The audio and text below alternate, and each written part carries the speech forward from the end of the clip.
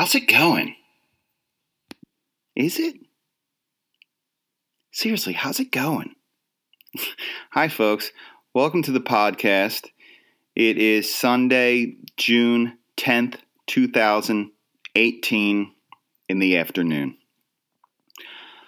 Welcome, as always. It's coffee time. I have a coffee from Starbucks, not a traditional Starbucks, but the Starbucks that exists inside the giant supermarket, because I went over there and did a little food shopping this morning.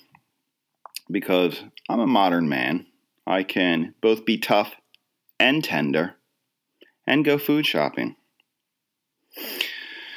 The worst part of food shopping, I would have to say, would be when I'm given a task, an item, a chore, a thing to locate, and this item is so specific that I must text my wife 2 or 3 times. Well, did you want the 2% or the 7% non-fat?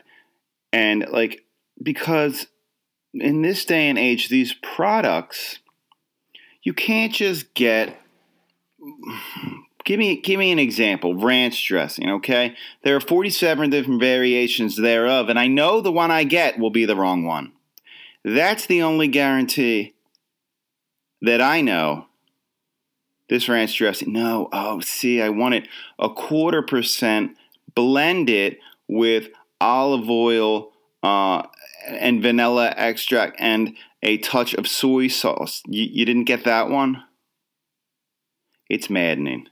The closest I come to divorce, and I gotta say, hardly, in my mind, hardly ever.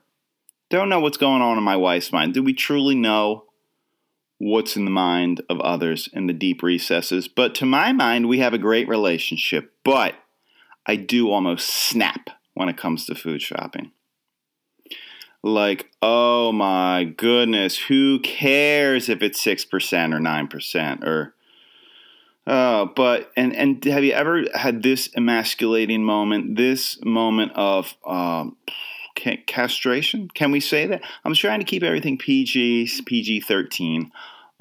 This is the word. I've even been to the point where I will take a photograph of said item and send it to her. Hey, is this the one, hon? Hey, babe, they have this one and that one. Which one do you think I should get?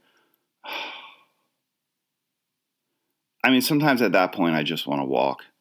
I just want to be like, you know what? Done. Like, I would leave the cart in the aisle and just walk out of the store and just get in the car and drive to Mexico and be like, I'm just starting over. There's 7 different kinds of Swiss cheeses. I'm done. I would just go to a little Mexican village, a little bodega, or is that Italian? Either way, I want to go to a little village that has a store with no options, with one type of cracker, one type of turkey. I don't know. These are bad examples. I should have written examples down prior to launching into this, but going off the cuff. So do you find yourself texting back? You probably have a better handle on your relationship than me. You're like, I'm not texting ID pictures. It's the mundane parts of suburban living that can drive one crazy. Death by 1,000 cuts. So you got to stay edgy. You got to stay a little bit edgy, because if you spend your whole life in the giant supermarket, you'll lose any hopes of what you had of an edge or a personality or even a gender, to be honest with you. A couple years ago, I felt, again, that sort of suburban mundanity slipping away into the fog. So I was like, I got to do something. Let me take a sip of this Starbucks, by the way. I got to do something to break it up. So I said, you know what? I got to get a motorcycle. I got to get a motorcycle to feel alive, because if I'm in aisle 7 again of the giant, I'm going to lose it. So I took motorcycle courses, which I know is not edgy right there, taking a class. You should just smoke a big cigar and just get on a motorcycle and instantly know how to ride one. But in fact, they're fairly complicated.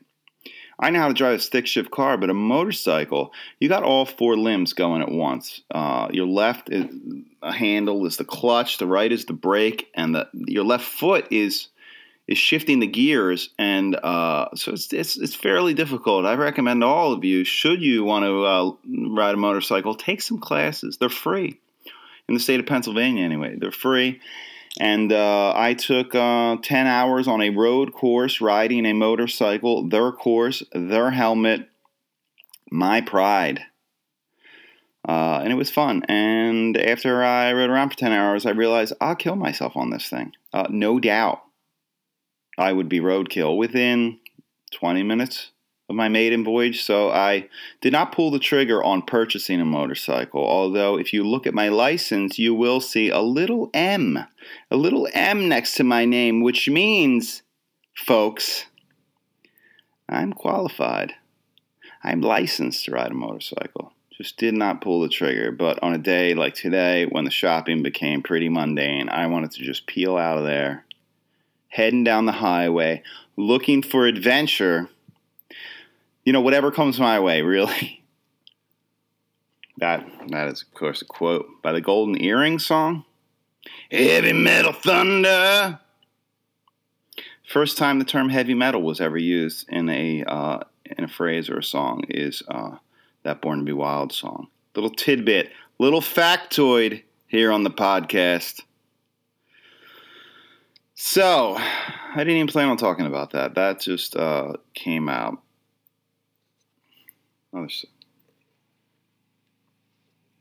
Last week's show had some people write in. Apparently 7-Eleven, their coffee is not called the executive blend. I misread it. It's called the exclusive blend. So, I guess I need an English teacher to consult because I apparently can't read, and thankfully I didn't base a 10-minute joke on the wrong premise. I guess I did, but what have you. We got some mowing the lawn outside. Hopefully that doesn't affect things. I mowed the lawn yesterday, okay? A day late, sir! So, the exclusive blend, which I think still makes the joke okay. I still think my joke holds together because the premise was that you're being an elitist drinking either the executive or the exclusive blend. But if you have to defend the joke a week later, the whole thing is lost.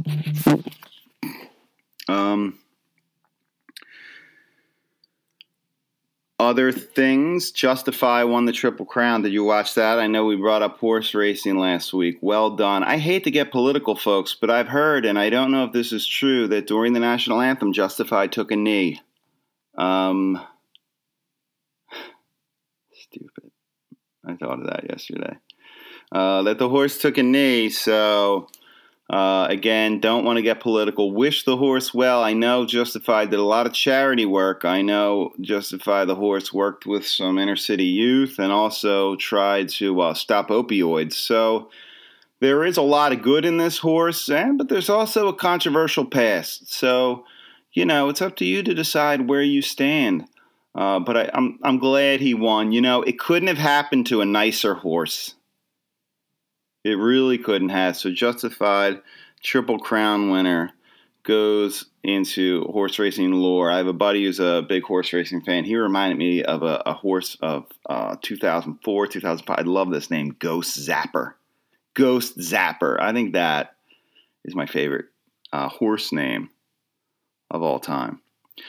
Last week we talked about the horse racing birthday party, and which sparked a little conversation and some emails about birthday parties in general. And I'm always on the hunt to throw like the worst birthday party, the ironically bad, low-tier birthday party.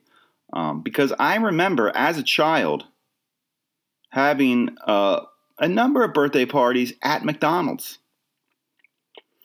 Now, mind you, these were great birthday parties. They go down in my memory bank as some of my happiest moments, and there are some photographs of me wearing a crown. So maybe I was at Burger King. But I recall me in the McDonald's and or the Burger King. Again, I think there were a couple fast food birthday parties, and ones that I attended of my peers that were just phenomenal. It was just magical to have a cheeseburger.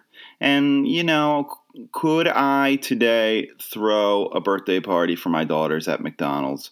What sort of insanity, tsunami of madness would that set off in the suburban world of parenting today? Oh, yeah, Brian's kid's birthday party is at McDonald's. They'd say, what? What? It's at Hardee's. I'm trying to think of the lowest tier fast food joint. It's at Long John Silver's. He's offering the children fast food fish, which never seemed like a good idea. Long John Silver always struggled, although their little hush puppies were good. But I recall in the 80s, and, parents would sit around and they'd catch a couple cigarettes, smoke, and watch the birthday party. Because they had those little tin ashtrays that parents could just chill out, fire up a Kent 100,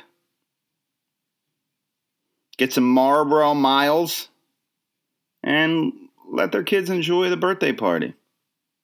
And that's what I would give away at my birthday party for the party favors, those little tin ashtrays. Here you go, honey. Honey, did you get your ashtray?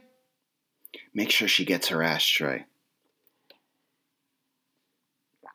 I would love to throw a party like that and just watch as my daughter becomes the social pariah, as her friend base dwindles.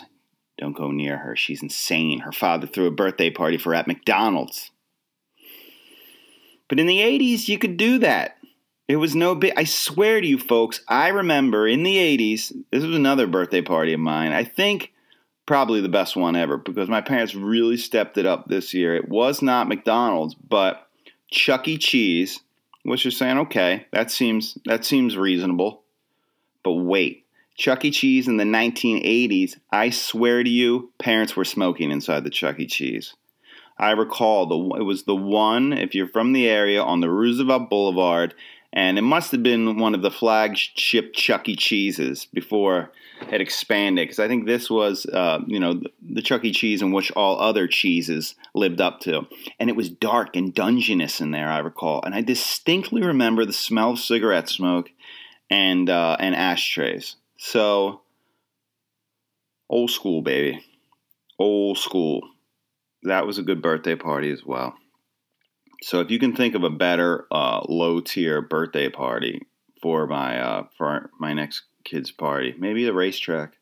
Maybe instead of just watching it on TV, go to the racetrack. I don't know. What else did I do this weekend aside from watching Justified Win the Triple Crown? Went to the movies with my wife, and we saw a horror movie called Hereditary, I believe, or Heredity. I think it was Hereditary. And we are horror fan aficionados, big fan. Realizing a lot of people are not realizing that. When you mention someone, they say, no, we don't mess with that. But we do. It was pretty good. Must say, the hype on this thing on the internet, people were saying, critics saying, the greatest horror movie ever made. The greatest, freakiest, scariest movie, a modern horror classic. So I bought into the hype, and I wasn't completely disappointed. It wasn't terrible, but when you set the bar that high, I think my expectations were too high. It was good, but I wouldn't call it a modern horror classic. What are some modern horror classics?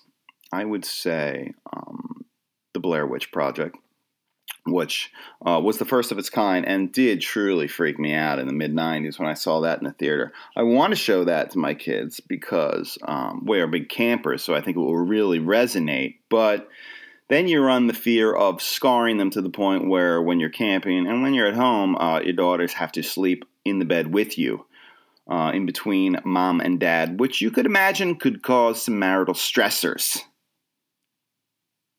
Every day asking to sleep in your bedroom. So on the one hand, I want to just mentally destroy my children with horror because at that age, how much more. It's the most fun because you really are open to all of these concepts. But on the other hand, I like a bed really just for two. I feel it just works best that way. Blair Witch Project, little indie flick called The Strangers that came out a number of years ago. A minimalist movie, which was very good. Like the Blair Witch, another kind of handheld camera horror movie, Paranormal Activity. That one got me going. The Ring, although I recently revisited The Ring and I felt a little dated. Didn't quite hold up. But I guess that's it. What's your favorite horror movie? Do you even watch horror movies? Are you too scared? Not me. I'll watch this, the craziest horror movie, and then I'll just sleep like a baby with my CPAP machine. Sleep like nothing gets into my. I don't think I have a subconscious because nothing ever lingers in there. Just boom, out like a light every night. So, I mean, the things that freaked me out as a kid, though, were not necessarily... Well, one was a movie, and one was a half-hour television show. Let me tell you, the two biggest things that ever scared me in the world of entertainment. The one was probably right about the time I came home from my McDonald's birthday party. And I threw on the TV, and it was a cartoon, which in the 80s, I think parents and everyone just assumed cartoon, that must be geared towards children, therefore it must be okay and pass all sorts of decency tests. Well, this movie was not okay for children, despite the fact that it was animated. This film was based on a book, and it is called Watership Down. Watership Down was a semi-popular book in the 70s written by a British author. I believe his name is Richard Adams. And this book/movie, started reading the book, never finished it, but the movie that I watched in the 80s that scarred me so was about a band of rabbits trying to survive in this brutal English countryside scenario in which it was bloodshed, predators, foxes, decapitating rabbits, shaking them, broken necks, mangling rabbits, and I sat there wide-eyed at this violence, this animated violence that I did not anticipate. I thought if it's an animated rabbit, it would be something akin to Bugs Bunny. Not the fact at all, folks. Watership Down freaked me out. My goodness, I was not ready for that. I think that's the scariest things are like when you're not anticipating to be scared, right? I was just going to enjoy a little popcorn movie. Not the case. And the other one that freaked me out as a kid, in the 80s, there was a series called Alfred Hitchcock Presents that was paired nicely with another series called Amazing Stories. Amazing Stories was a little hokey for me. It was a little Disney-esque, and even at the time, I was a cynical child. A very tough critic, even at the time, and I knew Amazing Stories was not my bag. But Alfred Hitchcock Presents, and I'm not sure if Hitchcock had a hand in writing these or if he was deceased at this point and they were just using his name. But the episode that really got me was this woman was imprisoned and she was attempting to escape from prison. So she befriended a prison worker whose job was to bury deceased inmates in the prison cemetery behind the prison, which is strange that a prison would have a cemetery. But this was the 80s, and I didn't question much of the premise. So she said, I got to get out of here. He said, all right, I have a plan. The plan being that they concocted is that he would give her a drink, a pill that would make her seemingly appear dead, that would slow her heart rate down, that would, and as I described this, I realized the Romeo and Juliet parallels here, right? I know, Smith, elitist, really? He's talking about Shakespeare. But I'm an English teacher, so I've taught that play a number of times, and so yeah, it's the same premise as Romeo and Juliet. But anyway, back to the Hitchcock thing. So he says, take this pill and you'll appear dead. I will then sneak you, or you'll be in a casket. We'll bring you outside with all the other guards. I will bury you, and then that night I'll come back and dig you up, because at that point you'll start to wake up from this fake death, and then you'll be free. She says, fine, sign me up. Sounds great. So she takes the potion. She's knocked out. Plan goes according to plan. She is then in this casket, and the next thing we see is a very dark screen. And this is where I lost my mind. And maybe I'll slow down so maybe you can get into this mindset as well. So the camera shows the scene is pitch darkness, and then you hear a little shuffling, which you're to believe that she is in this casket, buried, and is starting to come to. So she starts to wake, move around. She goes down to her pocket and gets out a match to light, so at least she can see what's going on inside this casket as she awaits her hero to dig her up. She lights the match. She looks over next to her, and lying next to her, dead, is the prison guard that was going to dig her up and give her freedom. He, due to natural causes, happened to die that night, and they just did a double burial to save money. He, her awaiting hero, died that night. Now the two are trapped together forever in that buried alive scenario. Oh, it still gives me the chills. Still gives me the chills. The camera pulls out. You hear her scream, and then it gets muffled, and then total silence as the camera looks at the gravesite. And you know she's buried alive. Wow. That still does it for me. The concept of being buried alive is just something I can't even wrap my brain around. Alfred Hitchcock, man. I feel like his movies have dated themselves. They're not really scary anymore. Cool, visually cool, filmed pretty cool. You know, the premises are neat, but that one episode is the reason I'm not right. Is the reason I'm doing this podcast right now. Something clearly snapped in me at that point. So those are my recommendations. You can find that Hitchcock episode. I know I blew the ending now, but you can find that Hitchcock episode on YouTube because it came out. That conversation came up not too long ago.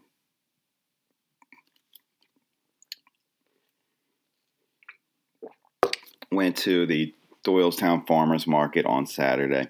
Here's a fun thing you can do at the farmers market. If you find an item that you like, say a handcrafted quilt, and if an elderly woman who painstakingly made this quilt with her hands and her heart is standing there as you peruse her wares, and if she says, "Can I help you with anything?" You know what's fun to do, what I like to do, and you can do this too, just turn to her and say, "Yeah, can I get this on Amazon? You know if this is at Walmart? Because I like it, but I'm looking for something cheaper."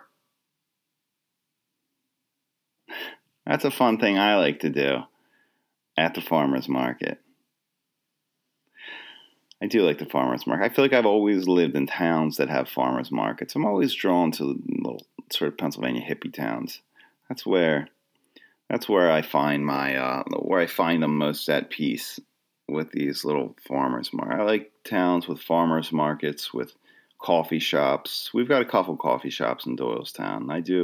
I hang out there, and I pretend to be unemployed. I pretend to be unemployed and just like slouch around in a coffee shop. That guy. Oh, he's working on his novel, huh? That guy. Pretend to be a millennial. Everything but the student debt I have. I was sitting in the coffee shop, the highlight of my coffee shop days, a couple of years ago, during the presidential election. There was a strong belief that the election between Donald Trump and Hillary Clinton would come down to the Pennsylvania suburbs, that this election was so close that the Pennsylvania suburbs might decide it. So this set off an onslaught of reporters sort of probing the area, asking a man on the street impression of Pennsylvanians and Pennsylvania's suburban opinions. So I was sitting at the coffee shop, and I look up. This was at an outdoors table. I look up, and the television reporter Martha Radich was walking, I believe that's how you say her name, was walking down the street with a small camera crew, clearly interviewing people. I could see this is heading towards me. And it's always interesting when you see, like, people that are on television or the news. They have a shine to them, don't they? A polished sheen. They're not one of us. They're like us, only better. So Martha had this sheen, and she was about 20 feet away interviewing people, and I could see her working her way down the block towards, hopefully, seemingly, potentially, yours truly. So I, who has a number of political opinions, was racking my brain to formulate my thoughts and have a good, solid base of what I'd like to say so as to hopefully make the segment in which this episode eventually airs. In other words, I was ready. I was ready. So as she made her way down the street, she was at the table next to me interviewing people, and I thought, this is it, here we go. So I pretended to be reading my book, okay, with my cup of coffee, but I think we both know the deal. So then she approached my table and said, "Hi, would you be interested in getting interviewed for about the 2016 election?" And I said, "Oh, I didn't see you there." "Oh, well, geez, I didn't expect this to I didn't anticipate this. You kind of caught me off guard here, Martha. But sure, I'd love to be interviewed for your program." So they said great, and they put a microphone on my shirt and did a couple little quick level tests. And then Martha began to ask me questions about the election. I can't recall the exact questions, but I was killing it. I was funny, charming, smart, yet vulnerable. And really, I gave them what I like to think to be the perfect soundbite for a political piece. And as I was answering the question, the cameraman said, "Stop." I was shocked. I said, "What? Do you want me to speak louder because I really nailed a point or something?" He said, "No, stop, cut. You don't look at the camera. Just look at Martha like you're having a conversation. You keep looking at the camera." I said, "Oh, okay, my bad." He said, "All right, let's do it again. Roll." And I started answering the question. And I think at this point, not only did I again start to turn back towards the camera, but I tried to make sure that, like, my tattoos were in the picture as well. And I was, like, trying to really kind of flex a little bit, like just pivoting in such a way so as to give my best angle to the viewers of America. And again, as the interview was abruptly cut short, we said, "Cut." And at this point, he was clearly annoyed at my behavior. And he said, "Please, just act like you're having a conversation. You're getting very stiff or something. Just act like you're having a conversation. Just pretend the camera's not even here." I said, "Fine." And I kind of exhaled because I was flexing a good amount of the time. I was, I had my abs engaged during a good amount of the interview. So a third time, and I rambled. At this point, my concentration was lost. And I still feel like even me at half concentration is more entertaining than most of you at full concentration. So I did, for a third time, attempt to answer the questions while keeping my core somewhat engaged. And then Martha and the cameraman said, "Okay, thank you." And they moved on to the next table. I said, "Is this going to be on TV?" Breathlessly, hopelessly. They said, yeah, it might. And that it might concern me a little bit. But I said, "Oh, okay, what time? What time?" They said, "This Sunday, 10 o'clock, George Stephanopoulos." I said, "Okay, all right, I'm going to be watching, okay? Will it be in the beginning or they said, we're not sure. We're not sure. And they were very coy in their answers about when my bit would air. So Sunday morning rolls around, and I am ecstatic. I wake the family up early, make a big breakfast, because we're going to watch Dad on national TV. And after my children and wife have been fed with eggs and bacon, and, they're ready to be really proud of their old man, we turn on the Martha Radich program. We watch, and my segment doesn't appear right away, so give it time. They're probably saving my bit for the end.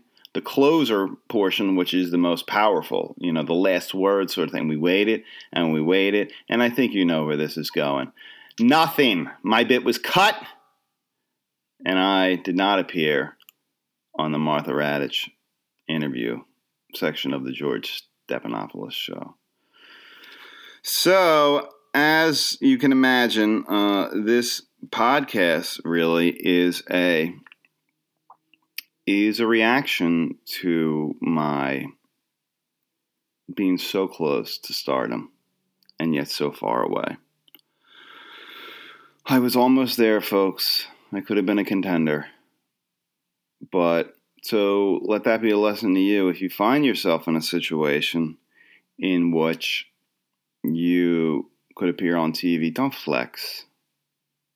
Don't worry about your tattoos. Don't look at the camera.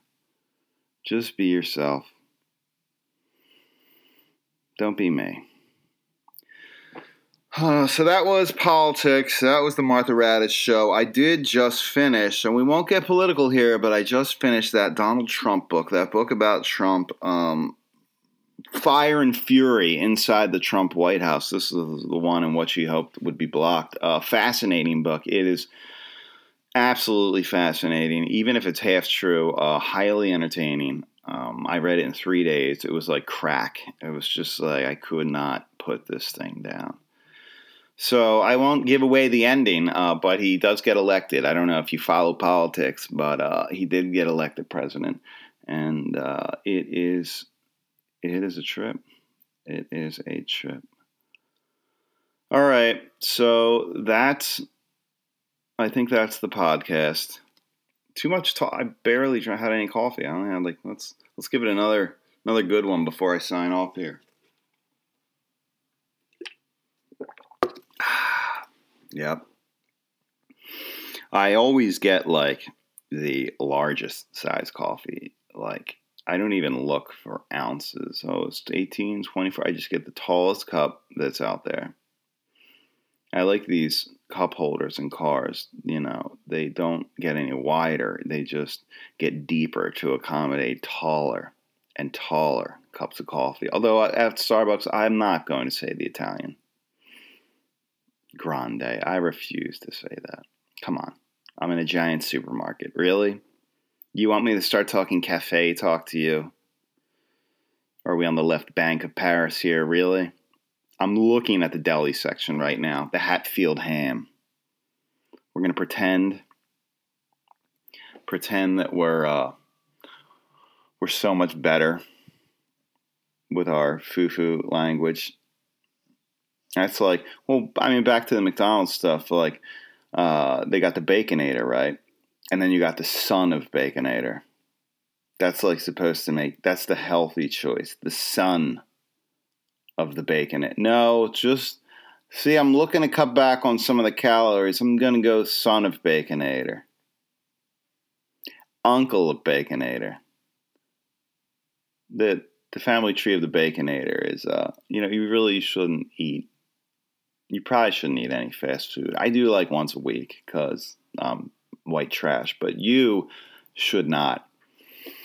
People are you want to go skiing, bungee jumping, all of these things. I'm like, dude, I don't need any more danger in my life. I eat fast food once a week. That's extreme right there. That's taking chances with your health. I eat son of Baconator occasionally. That's as extreme as I want to take it at this point. So anyway, maybe I'll have a son of Baconator for dinner tonight, and then if you eat a son of Baconator at noon, you're not doing anything for the rest of the day. It's just Nope. Maybe you'll take a nap or just have stomach pains or something. That's all you're going to do. Maybe you'll watch a light sitcom. And that's it. So it was interesting that last podcast I ended at 36 minutes. In the previous podcast, I wasn't even paying attention, or the second one, and I also ended at 36 minutes, and I didn't even look at the clock. This time I am looking at the clock, and now I feel compelled to end on the 36-minute mark. I think it's 36-minute mark. I'm timing by my phone and not this. I'm using GarageBand to record, not GarageBand, which ironically doesn't have a timer on it. Like, hello, oversight. So in a quest to make this a 36-minute entertainment program, I'm going to sign off now. Thank you for joining me. Brian Francis Podcast. Write in Brian Francis Podcast at Outlook.com. Have a wonderful week. I hope this was as entertaining for you as it was for me. It wasn't that entertaining for me today, actually. That's just pandering to the crowd. No, it was. And we will do it again in a week, and let's get to the 36-minute mark. We have 35 minutes and 45 seconds. So how long can I tap dance up here until we hit 36 minutes?